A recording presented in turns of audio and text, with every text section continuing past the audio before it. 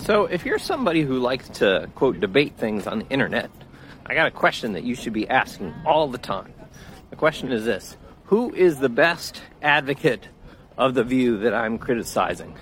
Or who are the best defenders of the view that I'm criticizing?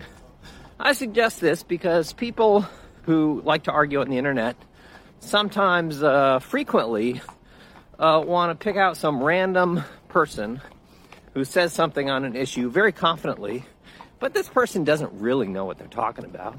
They say dumb things. And so the critic says, oh, you know, what you say is dumb and here's why. And all people who accept this view think like that. They're all like that. They're all so dumb. Well, this is false. And why would people do this?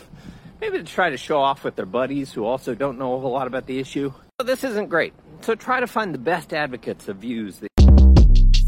Shortcast Club.